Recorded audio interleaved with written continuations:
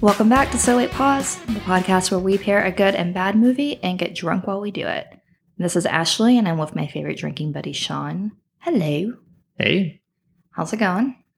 Good. We finally got to jump back into the MCU. Yeah, and it feels like the MCU is just giving us everything right now. Yeah, and like the official MCU, because we got all those TV shows and everything, but now it's like the actual beginning of the next Right. It was iteration. like we got to dip our toe in with Black Widow, and then we just went and saw Shang-Chi. Mm-hmm. I feel like I'm butchering that name. And then we have Eternals coming out in November. Yeah. And then we have Spider-Man No Way Home coming out. Is it December or January? I think it's December. I can't remember. I think it is December. That's going to be a big one because it's going to introduce a whole bunch of multiverse stuff. Yeah, it was exciting. What did you think of Shang-Chi? I thought it was really good. I thought that it's a good character to introduce.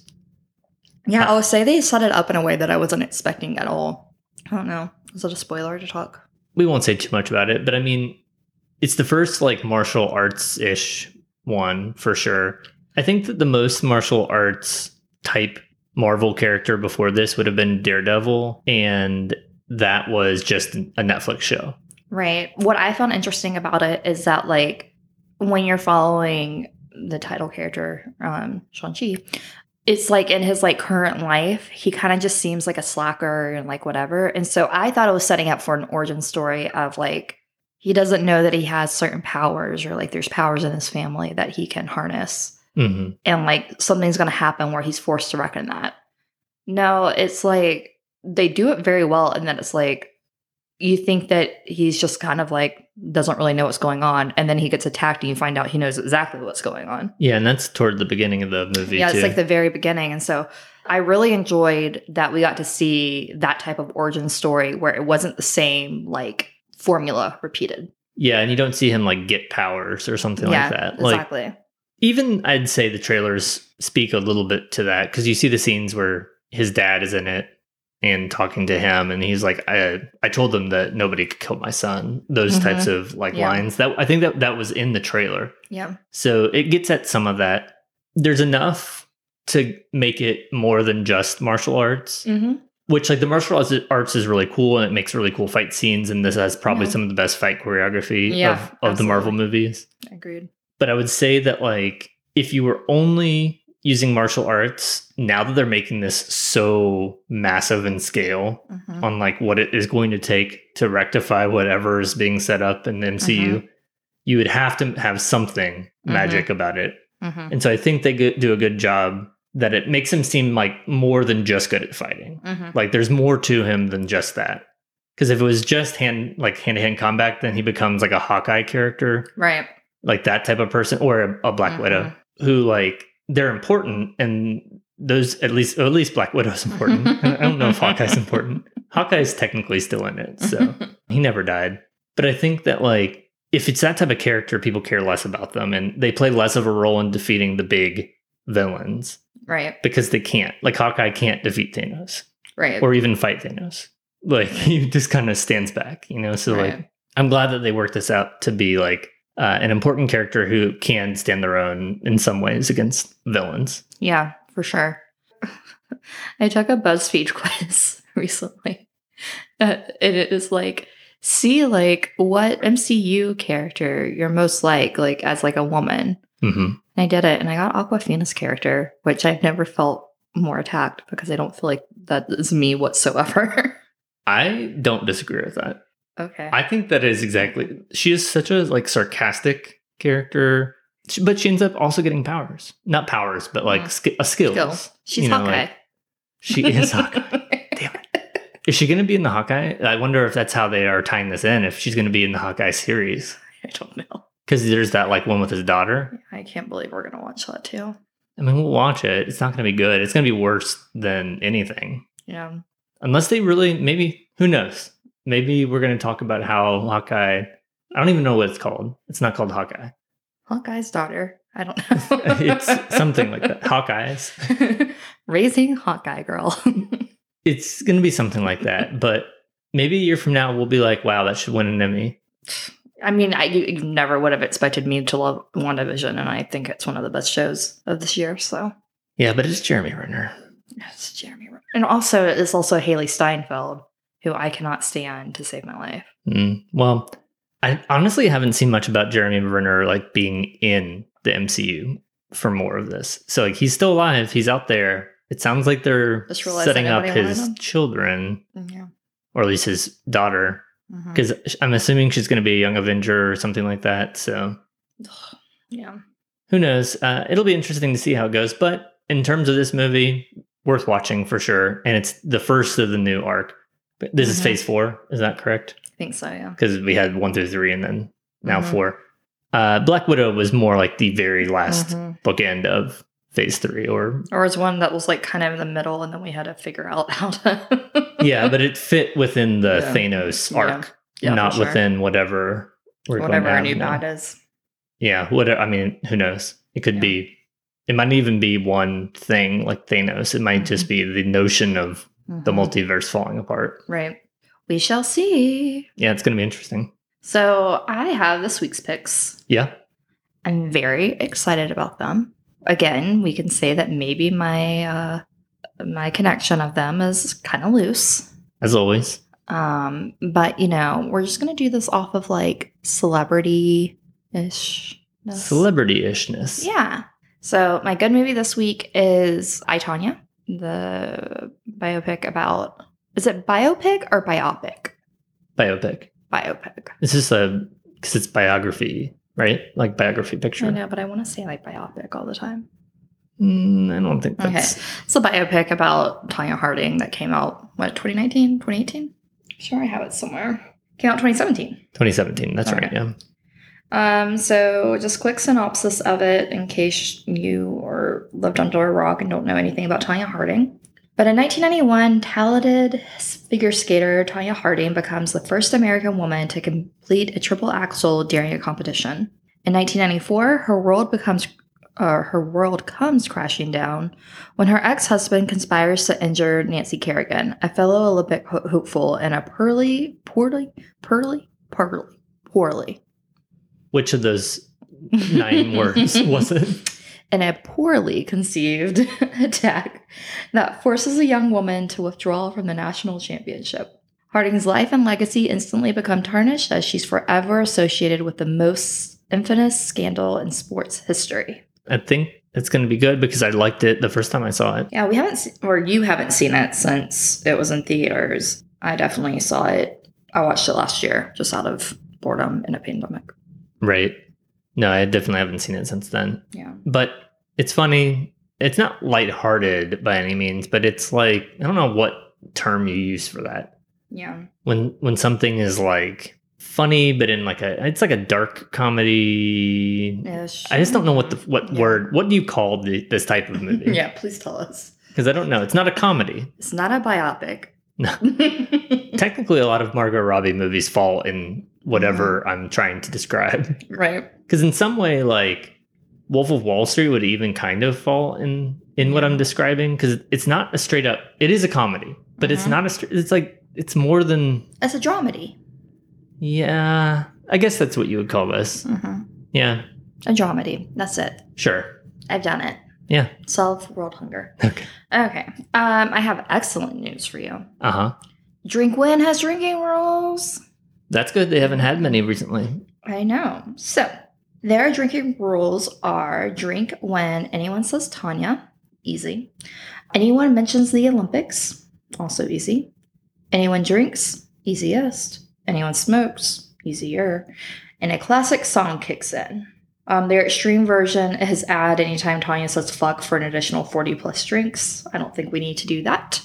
We both know this movie, so no shot in the dark for this one. But I'm excited to go watch it. Yeah, it's been too recent for us, to have a shot in the dark. Yeah. We'll see. I think it's going to be good. Yeah. Those sound like good drinking rules. Yeah, I'm excited. Okay, you ready? Yeah. Let's go. All right.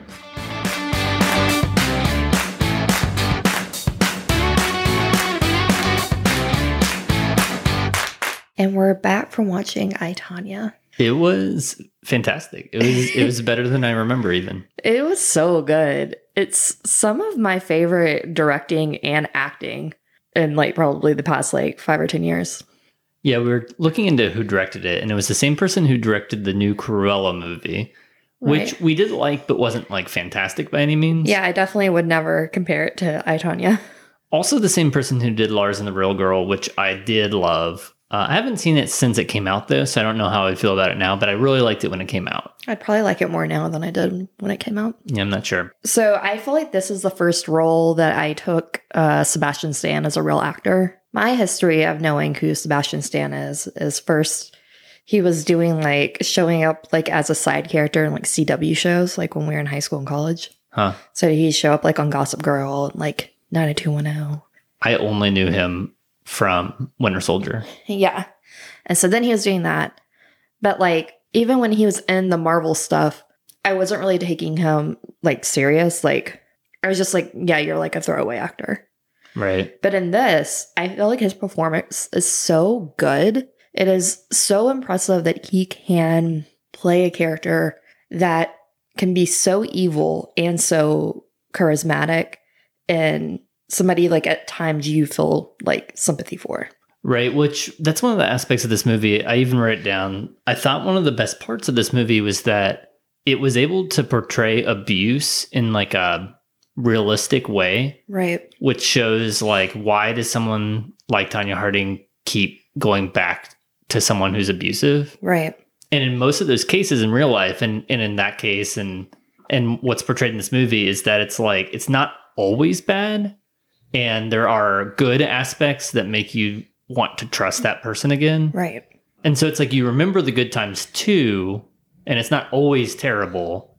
And so it's just like, in the cases where it's always terrible, it's like sometimes you just like, you physically can't leave. You want to leave and you can't. They're making sure you have no friends to go to or something like that. This was really showing the aspect of like someone who's abusive, but also likable in some ways. Right. And they showed those scenes where he's like joking around with her and they're having fun and like in that aspect of it. Right. Right. And he like cares about her in some ways, but he's also like a piece of shit. Right. And it's also that like when he hits her, it's not as shocking because she's been hit her whole life. Right. And she like fights back and stuff like that to show like she's not just like being like taking it and you know doing and like repressing it or something like that. Like, right. But at the same time, it's just like until there's a definitive scene in the movie where it's like it really turns against him. Yeah. Because, you know, it gets progressively worse. But yeah, I mean, definitely though, a terrible human being. So, but it does show that nuance of like, how can this exist? And you don't just walk away. Right. I want to first talk about obviously the light that this movie is trying to show Tonya Harding in. And then I want to get into my kind of political thought that I don't want to go too far into, but I kind of want to discuss. But I think it's worth first talking about how Tonya Harding's being portrayed in this. Yeah, I mean, throughout the whole movie, it's definitely a pro Tonya Harding movie. It really focuses on like, why was she the way she was? What led her to, you know, have this type of image that she was being seen as? How was she being pigeonholed by like everybody in her life and in the media and in figure skating into like being a villain or into being like this outcast type figure? Everything about it, even when they talk about after the attack happens, where Nancy Kerrigan's knee is broken or whatever. Even after that happens, they even get into which this is true. They delayed the trial so that she could still go to the Olympics, just so that it would like have airtime to be like a rivalry between Kerrigan and Tonya Harding. Yeah. That aspect is real. I'm pretty sure, right? Like, so she did. I mean, it had to have been real because she competed and then went to trial. So that aspect of it is definitely like there's a media circus surrounding this, and people were making money off of the hype and the news cycle. And you see like what journalism used to be, and then how cable news changed everything to be what we have today, which is just trash. Right.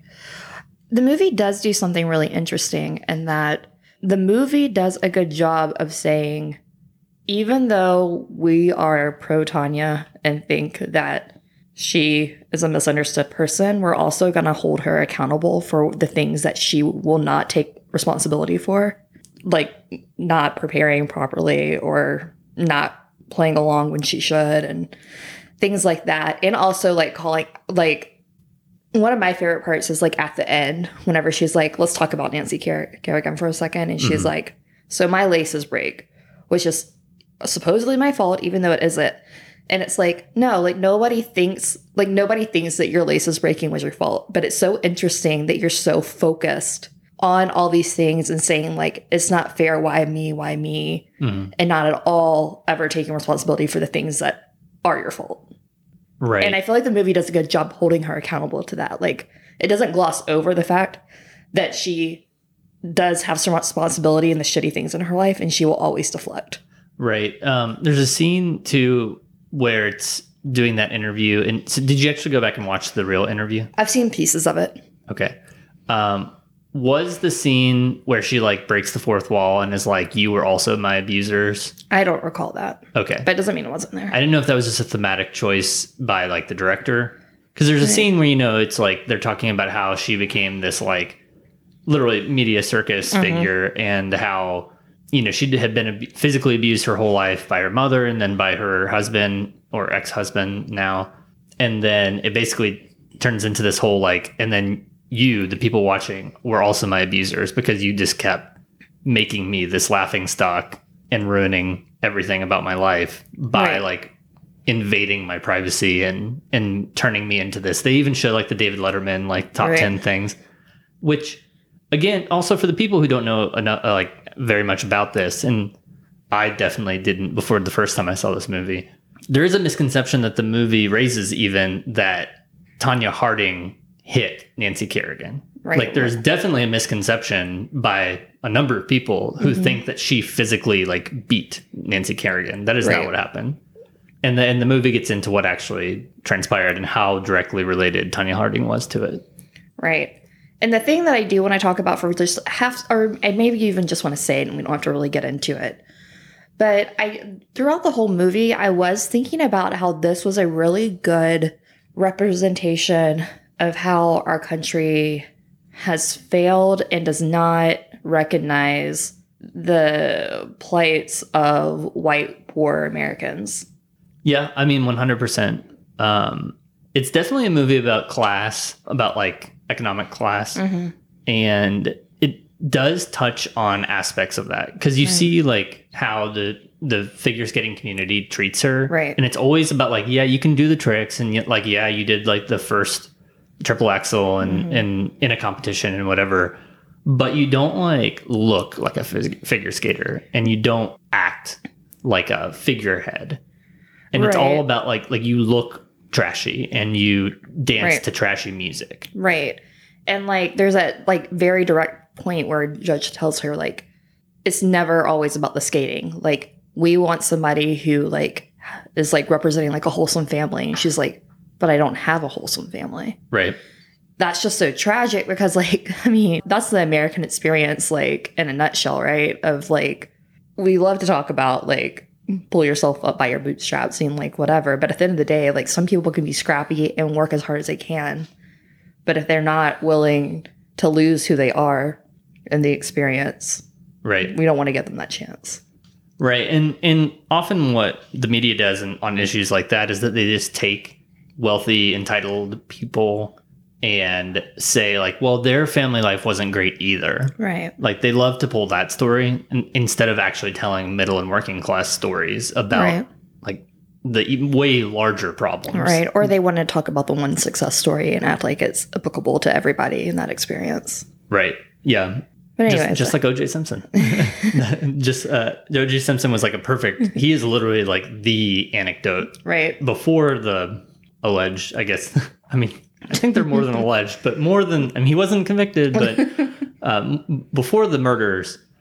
He was in the civil case. He was in the civil case. It just doesn't mean anything. Yeah, I mean, he stole his own sports memorabilia. But anyway, so yeah. No, I mean, he in the civil case about the murder of. I see.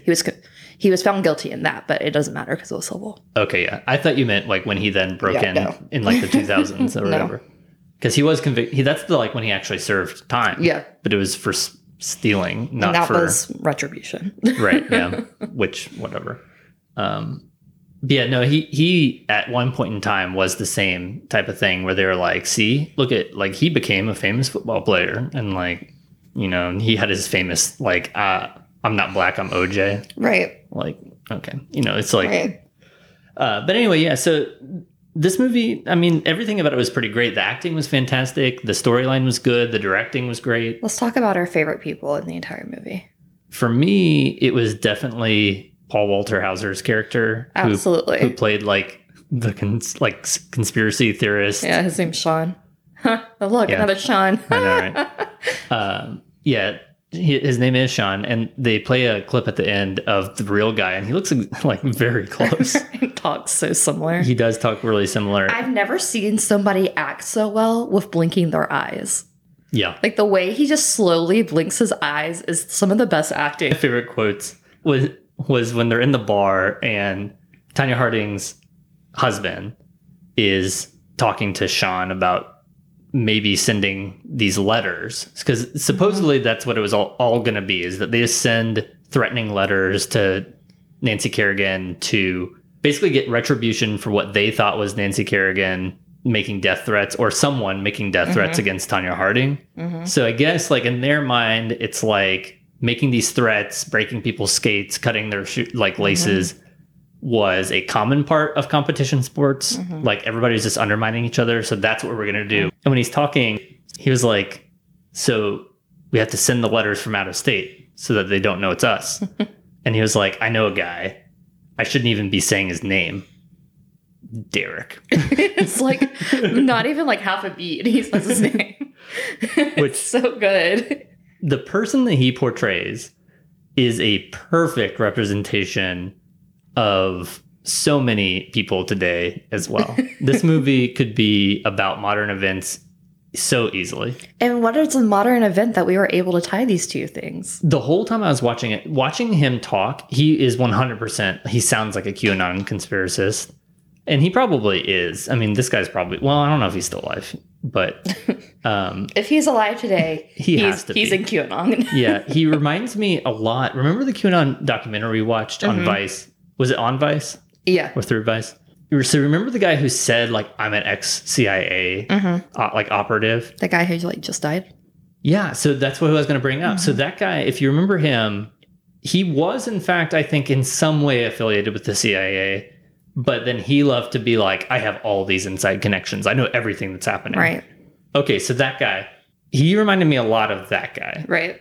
But of course, the real life Sean or whatever didn't even have that level of like, he had never been associated with anything, but he was sitting around being like, I'm a counterterrorism expert. Like, I go all across the country working for governments. It's all like cosplay, right? Yeah. It's like military cosplay, which is exactly what happened on January 6th in the insurrection, is military cosplay. Yeah. And the whole time I was like, you could remake this movie about the people, because it's a whole stream of people just making really, really bad decisions, doing a terrible job covering their tracks. Like, he goes around just telling everybody what he was doing.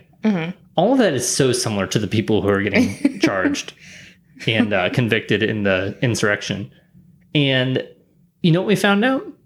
So January 6th of 1994 was the day that Nancy Kerrigan got attacked and had her knee broken. So I can like, I have a thing, especially like if like I see numbers in print, like they're just kind of like in my brain for a while. And so like, you know, like it was showing the date on the, like on the movie when the attack happened. And I was like, oh, January 6th. And then like 20 minutes later, we're making the connection about QAnon and like those are the type of people who were at the insurrection. Then I was like, wait, Nancy Kerrigan was attacked on January 6th. Yeah, I mean, what a connection. It's just funny that we had already made that connection throughout this. But, I mean, so easily it could be any of those people. I mean, the guy who like put his feet up on, I don't even remember, was it Nancy Pelosi's desk or Yeah. AOC's desk, something like that. No, Like Nancy Pelosi's. That guy got found like within a week because he was literally posting on social media Right. pictures of him in the offices. It's like, I mean, it's just dumb people doing dumb things with no planning, and like it all gets out of hand. But anyway, this is funny. That's not so funny. Yeah. And or I'm sure these events weren't funny when they happened, but it's funny in This 2017. portrayal was a great comedic relief portrayal. Oh yeah, 100%. Very enjoyable, funny. It's honestly kind of hilarious. The movie is, but Right. In terms of drinkability, this was like one of those things that like we were like the drinking rules hit like really hard, and like you could be drinking the entire movie. Between smoking, drinking, and them referencing the Olympics, like you're done. yeah, I love rules like this where it's simple, it's easy to follow, and it works throughout the whole movie. But it's one of this movie, I will say, we weren't necessarily calling out the drinking rules as they were happening as much, because I think we were just really enthralled in the movie. Right. Like this is a rare movie night movie where we get lost in how much we're liking the movie instead of remembering that we're playing like a drinking game, which I have no problem true. with. Yeah, it is easier on bad movies, but I mean, this was very good, but a good type of movie to watch. It's in the right vein. Yeah. It's like an enjoyable, funny. Yeah. It's not too serious. Yeah, exactly. No, I thought it was great. Yeah. So what are you rating this one? So I loved it the first time, but I loved it more this time. I agree. I don't know if it's just like sometimes with these good movies, when I watch them again, I just pick up a lot more. I'm going to give it like a 94. Okay. I think that's great. So I'm giving it a 93. Wow. I thought you would be higher than me. Yeah, I had to think about it for a second because I really I loved this. I don't think I would put it in like my favorite all-time movies list, but it's definitely one of the best movies I've seen probably in the past like 5 years. Yeah, I would agree with that. Yeah. So. I mean, it's hard for a biopic to be in a favorite movie of all time list, I feel. Yeah, I agree. So I'm really excited to segue into our next movie. Which is? Pop Star. And if you're hopeful that it would be Pop Star Never Stop Stopping or whatever it is with Andy Samberg, you're going to be disappointed. But it is a movie with one Aaron Carter. I was trying to find a synopsis because like this is like nowhere. The movie? Yeah. I mean, we watched a trailer for it and it looked like a straight to DVD, like never got a theatrical release type movie. It definitely was. So this is the one synopsis I can find. Forced to attend a public high school, a singer, Alana Austin. Wait, no. Wait, so Wikipedia got the thing wrong? Yeah. The synopsis? Yeah. Is there no like page at all for this movie, like on Amazon or Rotten Tomatoes? Rotten Tomatoes has to know what Pop Star is. I cannot find it, but I do have an IMDb page for it. It has a synopsis. It says a teenage girl's life is turned upside down when a new school friend turns out to be a pop star. Okay. Turns out to be?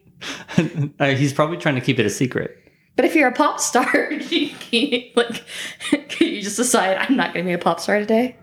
I mean, yeah, it's just like, I think that it's like one of those situations where, I don't remember the trailer. We watched the trailer a little while ago, but I think it's one of those situations where, he just wants to live a normal high school life or middle school life or whatever.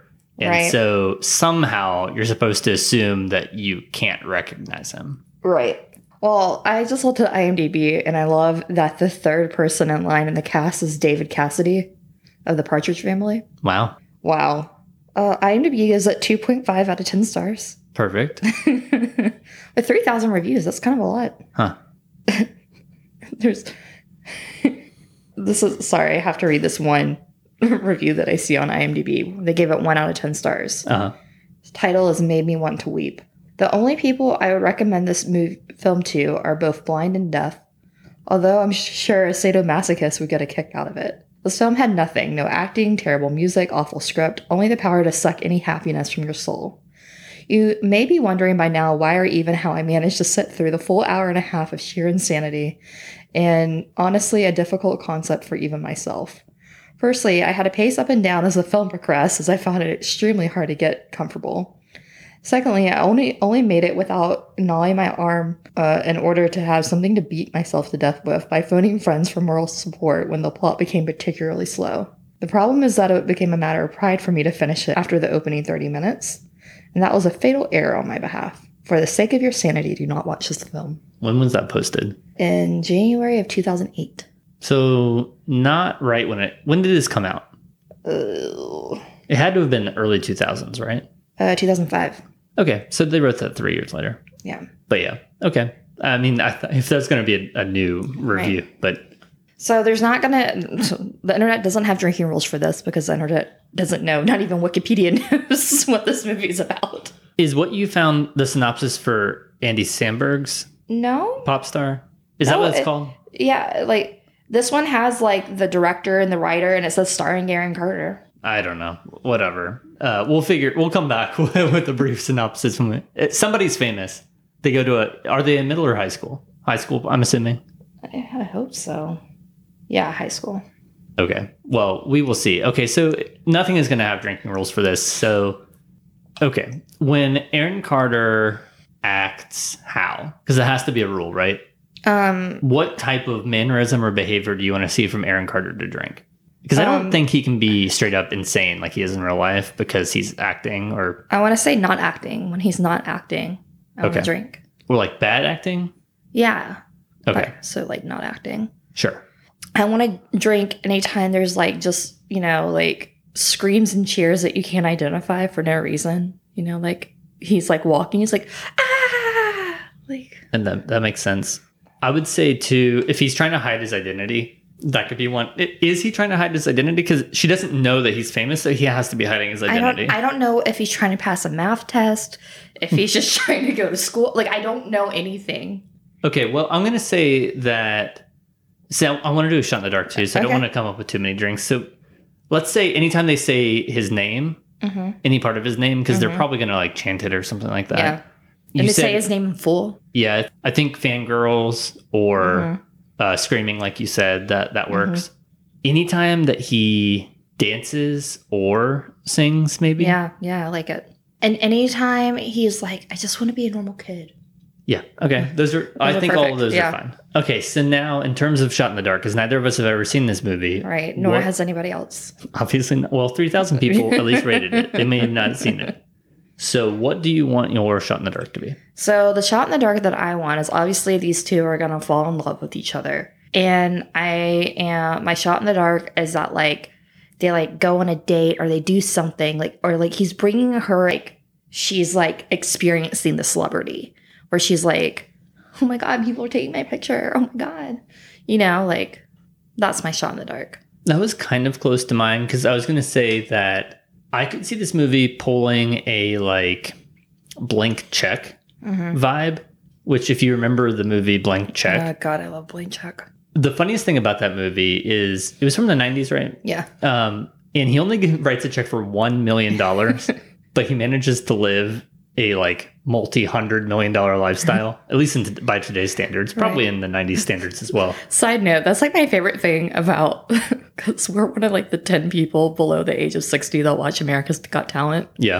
And that's one of my favorite things of like when they ask the kids, like, what are you going to do if you win the $1 million? And they're like, I'm going to buy a mansion and a car, blah, blah, blah. And I'm like, dude, $1 million won't even get you the mansion. You're like, kid, you can buy like less than 10 Teslas. That's right. You couldn't buy any mansion. You could buy one house in Memphis. You definitely can't buy a mansion that gives you a slide that's from the inside the mansion that goes out inside into the pool, like Blank Check. No, definitely not. But the whole reason I bring up Blank Check, though, is because there's like Richie Rich did this too.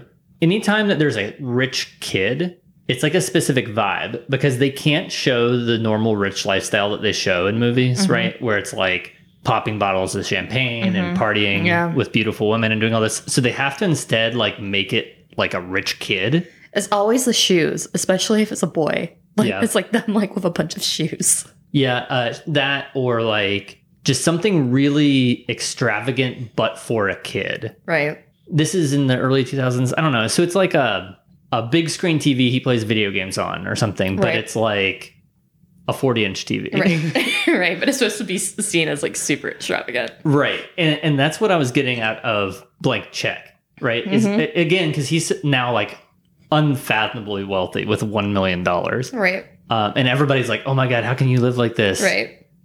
Richie Rich, I think, was actually like way richer in terms of like he definitely had like $1.5 million. Yeah. So that's I'm gonna hone it in a little bit. My Mine is that if he shows some sort of extravagant wealth, but it's either like very childish or dated. Right. How do you afford a 40-inch plasma? Right. You know, like that type of thing. Right. I like it. Yeah. Okay, so first we have to find this DVD because you can't stream it anywhere. Yeah, I think I have it somewhere. And then we have to pray to God that the old PlayStation will play it. It will. It'll be fine. Yeah. It is a regular DVD, though. I will say the one trailer we found of it looked like it was a home video, so... It might be. Aaron Carter might have recorded it himself. Okay, well, let's go watch this. All right.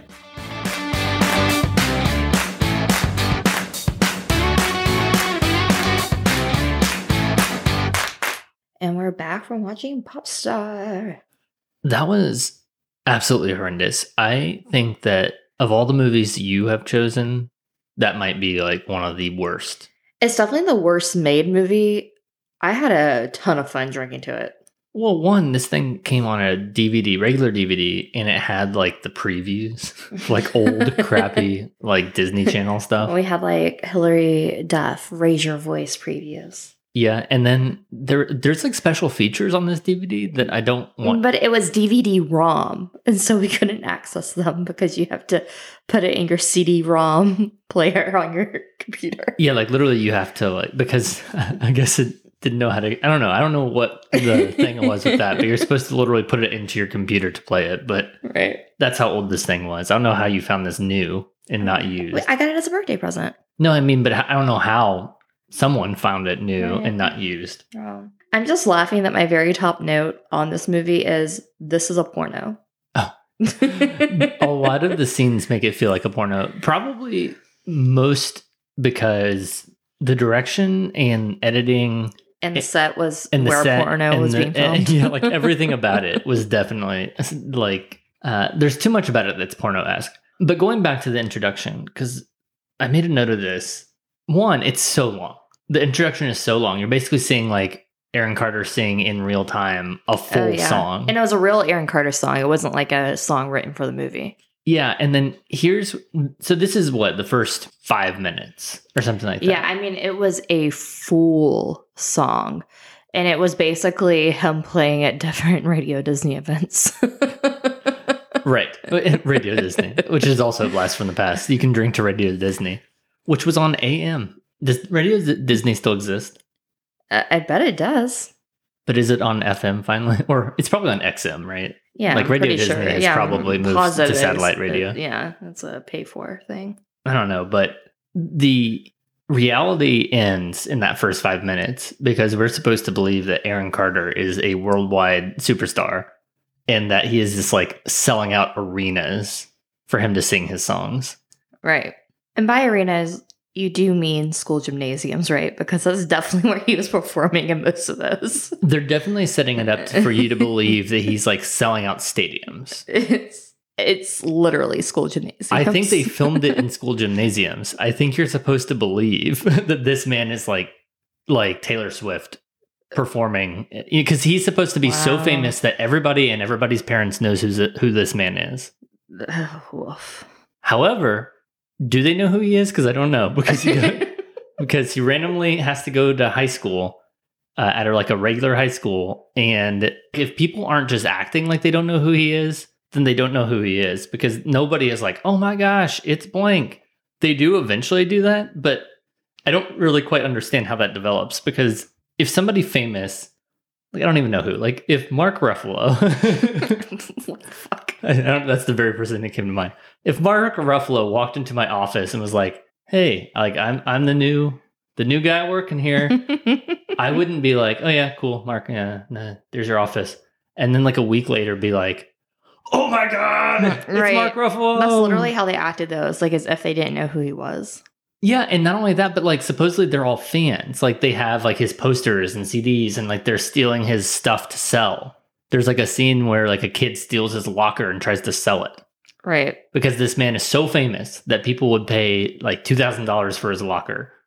It like that's what I don't understand. If you're that level of famous, one, you're not playing for school gymnasiums, but two, people would recognize who you are immediately. Right. We should also emphasize that the entire plot of this movie is a math test. Yeah. The whole thing is just he has to pass a math test. But he has testophobia. Yeah. I'm going to get to that in a second too. But my problem with that premise is that he did not have to go back to school just to pass math. He had to go back to school to pass high school. Mm-hmm. Why? The narrative is so loose on this that it basically starts with him at his concert, and then his mom is like, "You're too out of touch with reality. We want to make sure that you understand what it's like to be a normal person too." I remember the scene with David Cassidy as his manager where they were talking about it, but I don't remember the exact reason why he needed to go back to school. Well, part of the problem with the whole movie is that the dialogue doesn't make any sense and is like hard to follow. Yeah, we had to put on subtitles. Like this, it's hard to even hear what they're saying, which is like a production issue. It's like the original Tenet. Yeah, a little bit worse than that. So that's part of it, is that it's hard to physically hear what they're saying. They mumble a lot.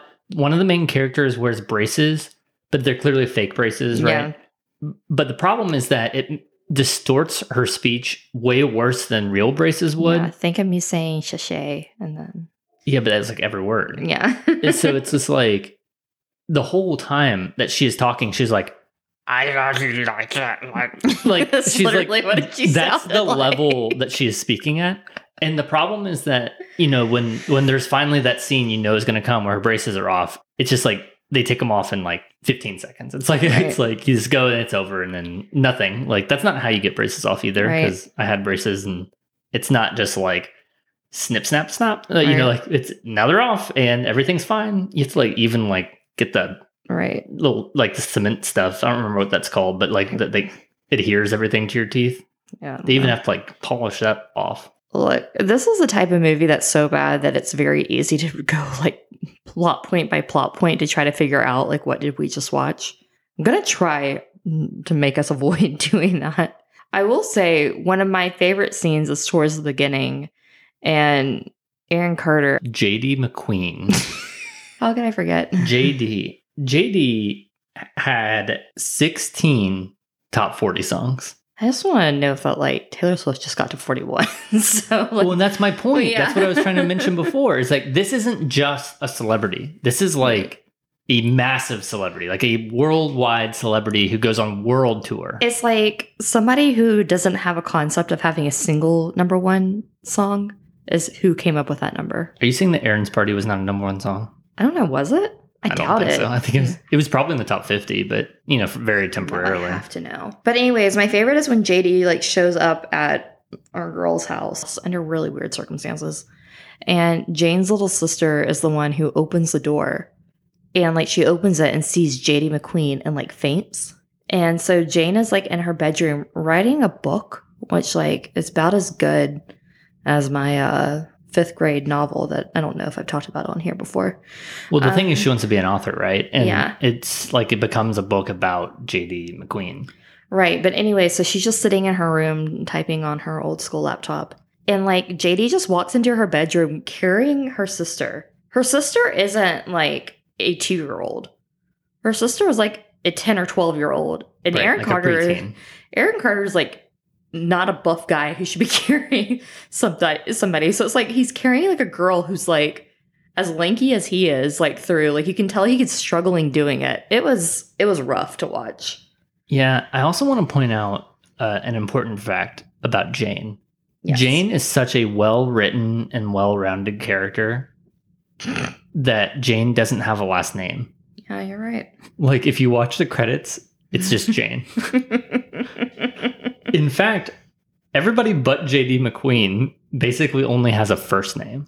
This is literally the plot of a porno. And it is porno music playing in the background half the time. Like the one porn star has a full name and everybody else is just first names only. Yeah, I mean, it makes absolutely no sense. Clearly the writer just, half-assed this whole movie, right? There's no way that you can sit down as a legitimate writer and not even give your characters last names. Right. And then make them mumble every word they say. Speaking of what great writing this man did, especially for the dialogue. The dialogue you can't hear, but when you can hear it, there are some real great quotes in here. I wrote down a couple of my favorites, and one was, in the words of your generation, yeah, right. That's something that the father says, just being a straight boomer. That's funny. My other biggest thought on this, one, it's half porno, it's half advertisements. Because when it's not playing porno music, and even sometimes when it is, they are literally just doing very overt product placement. Right. Like someone's drinking a soda and they turn it so you can see the label, or they sit it down and they turn it so you can see the label. And here's the issue. Because was it straight to DVD? Definitely. Okay, because it was basically on that level of movie, they had sponsors, but they couldn't get like real sponsors. So they had to use like the second tier brands. It was like R King Cola. Like, what was it called? RC Cola. Yeah, R King. I just had Rodney King in my head. What? Rodney King? I don't know why. Oh my goodness. No, that is not what it was. But let me tell you, it gets progressively worse. So at the beginning, it's just things like the popular girls drive a PT Cruiser, which is so stupid. That is not anybody. Like, the coolest girls in school are not driving a PT Cruiser. But regardless, you have a PT Cruiser. That's a big one. They never really like do like a shot of like the logo or anything like that. But somebody at one point in time, I'm pretty sure, even says, "Oh, look, it's a PT Cruiser," or like they say something like that. Yeah, where they point out that it's a PT Cruiser. Also, when there's a moment where JD's like soda goes missing, he's like, "Where's my RC Cola?" Yes, and it's not just RC Cola. It's also Sunkist and A&W root beer, which we all found out was owned. Yeah, and so the whole time I was like, okay, these three have to be related. So I looked it up. Well, it turns out that RC Cola, whatever company used to own RC Cola, also owned Sunkist and A&W, and then all of that was bought by a parent company. Right. And you know what's interesting is most sponsorships, like, they will like sponsor the movie, be like, "Hey, we'll give you some money for production if you let our brand be in your movie." I feel confident they paid these people to let their brands be in their movie, and this is all they could afford. Well, I mean, now I will say there is one scene in particular that is literally an ad in the middle of the movie where she's using that face scrub. Oh, yeah. It's like St. Ives or whatever. Yeah. And it's literally like, "Hey, what's that you're using there?" "Oh, I just had some clogged pores. I just wanted to use the St. Ives," and she like turns it even like St. Ives hydrating face scrub.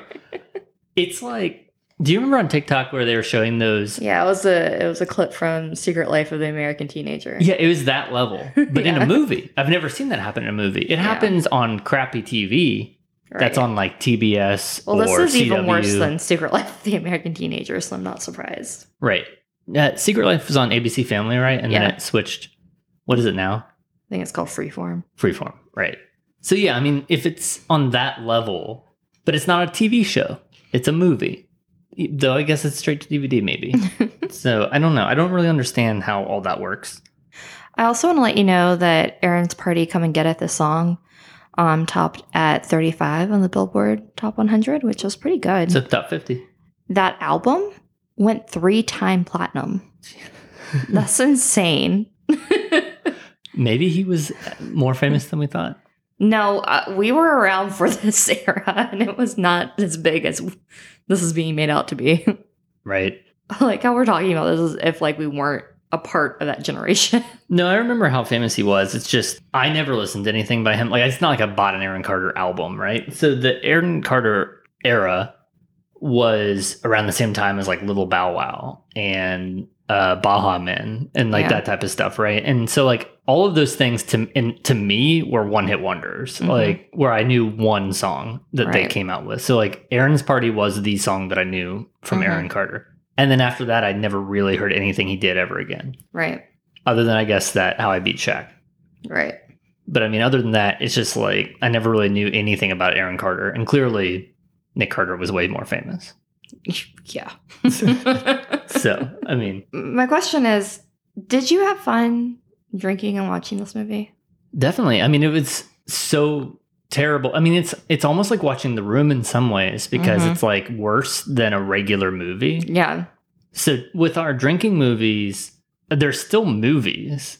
Right. Right. Like there's still movies that were made by directors and writers that usually came out in theaters.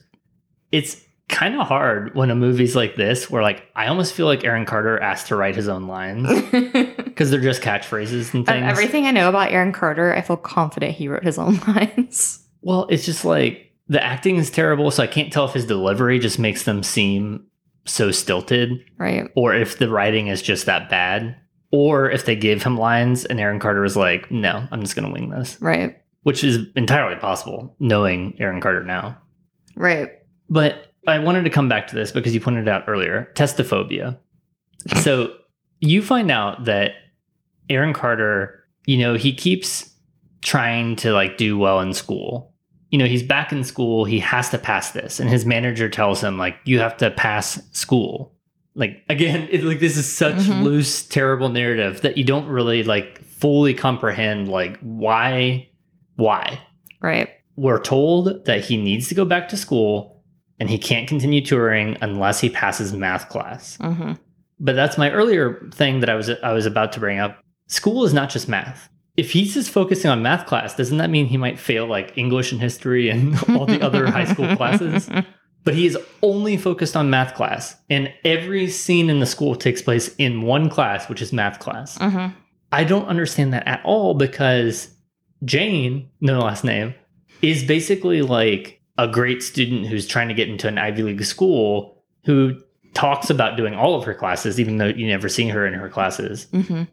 But she becomes his tutor, but only tutors him in math again. Mm-hmm. So it's like, what is going on where they're only focusing on math? Mm-hmm.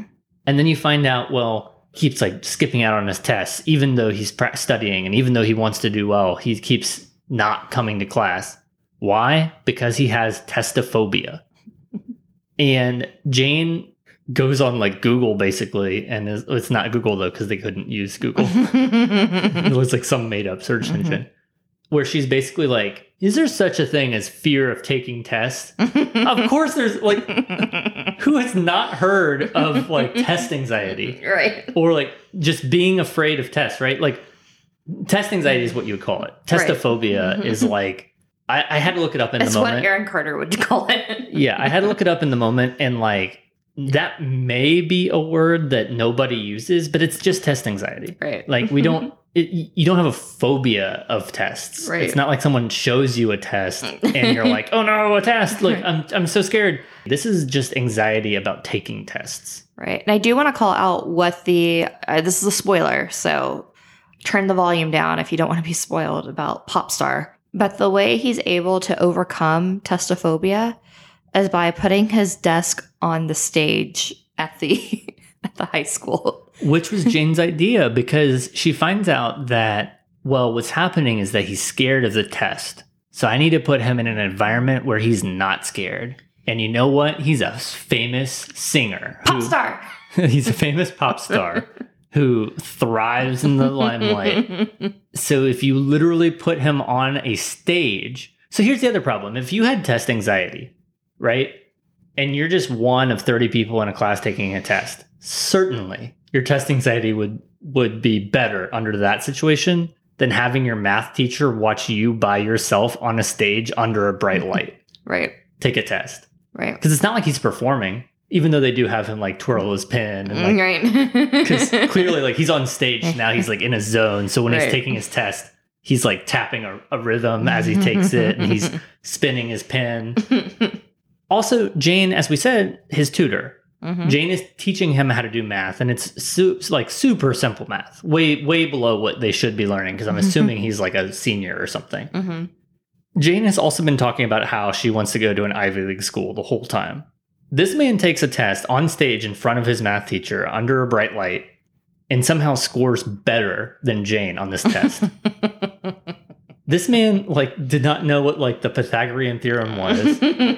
And then somehow, just because he's on stage and can spin his pen around, he makes a better score than the person who was tutoring him. Right. That is impossible. There is no way. Right.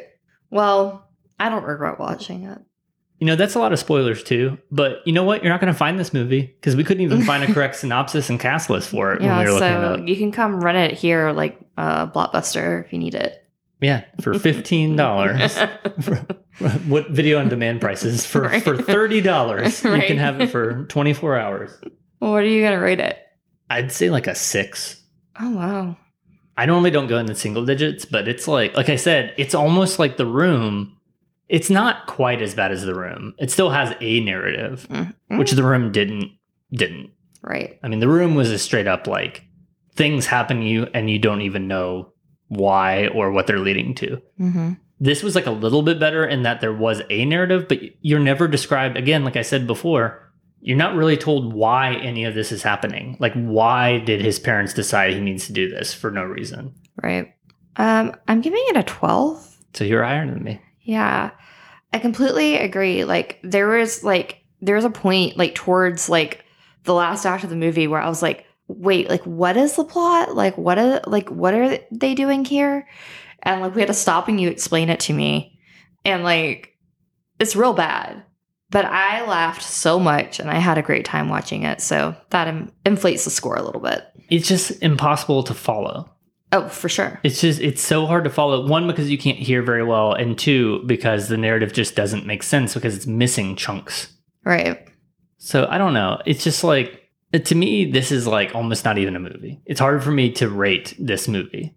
And there's no actors in it. It's like, it's Aaron Carter. And that, as far as I can tell, is it. Well, David Cassidy. Well, Cassidy, yeah, but this is well past his prime. Yeah. Also past his prime, we identified someone who's just he plays the janitor. And I don't know who this person is, but I looked it up because the whole time I was like, they're making this person seem out to be like, you should recognize him. It's like a cameo. Like, yeah. Can you believe we got him in this movie? Right. And so I looked it up. His name is Leif Garrett. And I read that Leif Garrett was actually really famous at one point in time, but like the 70s. Well before we would know, because he's like in the line of like a Cassidy, right? Right. So Leif Garrett, I was trying to look him up and I was wondering, okay, so I found him on Wikipedia. He used to be famous. He's someone who like people in their 50s and 60s might recognize by name. Mm-hmm. Probably not by look anymore, but he wears a bandana. He kind of looks like Bret Michaels. Mm-hmm. That's kind of like what I got out of it. He was going for that look. So I looked it up and I'm thinking, so he's making a cameo almost. Keep in mind, this is a made for DVD, straight to DVD type movie. And they're getting sponsored by PT Cruiser and Sunkist. Mm-hmm. So they might have had a dip down in their cameo list. So I looked up, what has this man been doing recently? Well, one, nothing. And I decided to look up his net worth. Because I'm going to be surprised. Maybe he's like a producer now and, he has $100 million and he's, doing whatever. He just isn't singing anymore. He isn't doing whatever. Boy, are you going to be disappointed. No. So I found a website that talked about his net worth. His net worth in 2021 was $1,000. One single $1,000. He blew through that pop star money. I was like, that is a very specifically low number for someone to list because you can't ever guess that people only have $1,000 to their name. Mm-hmm. And so I looked it up, and the reason that they said that specific number is because there was some sort of court filing where he had to claim his assets, basically. Like, how much money does he have? And at the time, he had less than $1,000 in his bank account and no other assets. Wow. Yeah. I mean, I'm sure that man struggled with addiction or something like this. That's probably why he is where he is. It's like the Three Dog Night people where we watched that documentary, right? Where they like were on heroin and their son became addicted to heroin. And so maybe it's a situation like that. And that's why he wound up where he is. But however, wherever that path led him, it went from being somebody that is like a household name in the 70s to being the janitor who plays like a Jesus type figure, like a religious figure almost. Somewhat Buddhist. I don't know what they're going with on that. Janitor in Popstar. Yeah. Well, what do we have coming up next week? Oh, I'm glad you asked. We're going to have a listener visit, which means we don't know what we're watching next week. So we're having our friend Allison come by the show, and she is going to pick some movies for us. She is keeping us in the dark on what they are, but she is a avid listener of the show. I get a text message from her almost weekly as she's listening to the show, giving me her feedback. So I'm really excited to have her on. Yeah, it'll be great. The last guest appearance went really well, and I think this will be a good one too. Sounds like she has a lot of ideas on movies. She does. Yeah. So I think it's going to be a good time. Yeah. Well, this was fun. Yeah, it was great. Well, until next time. Yeah, try to find Popstar if you can. Or rent it from us for $30 on demand. Bye.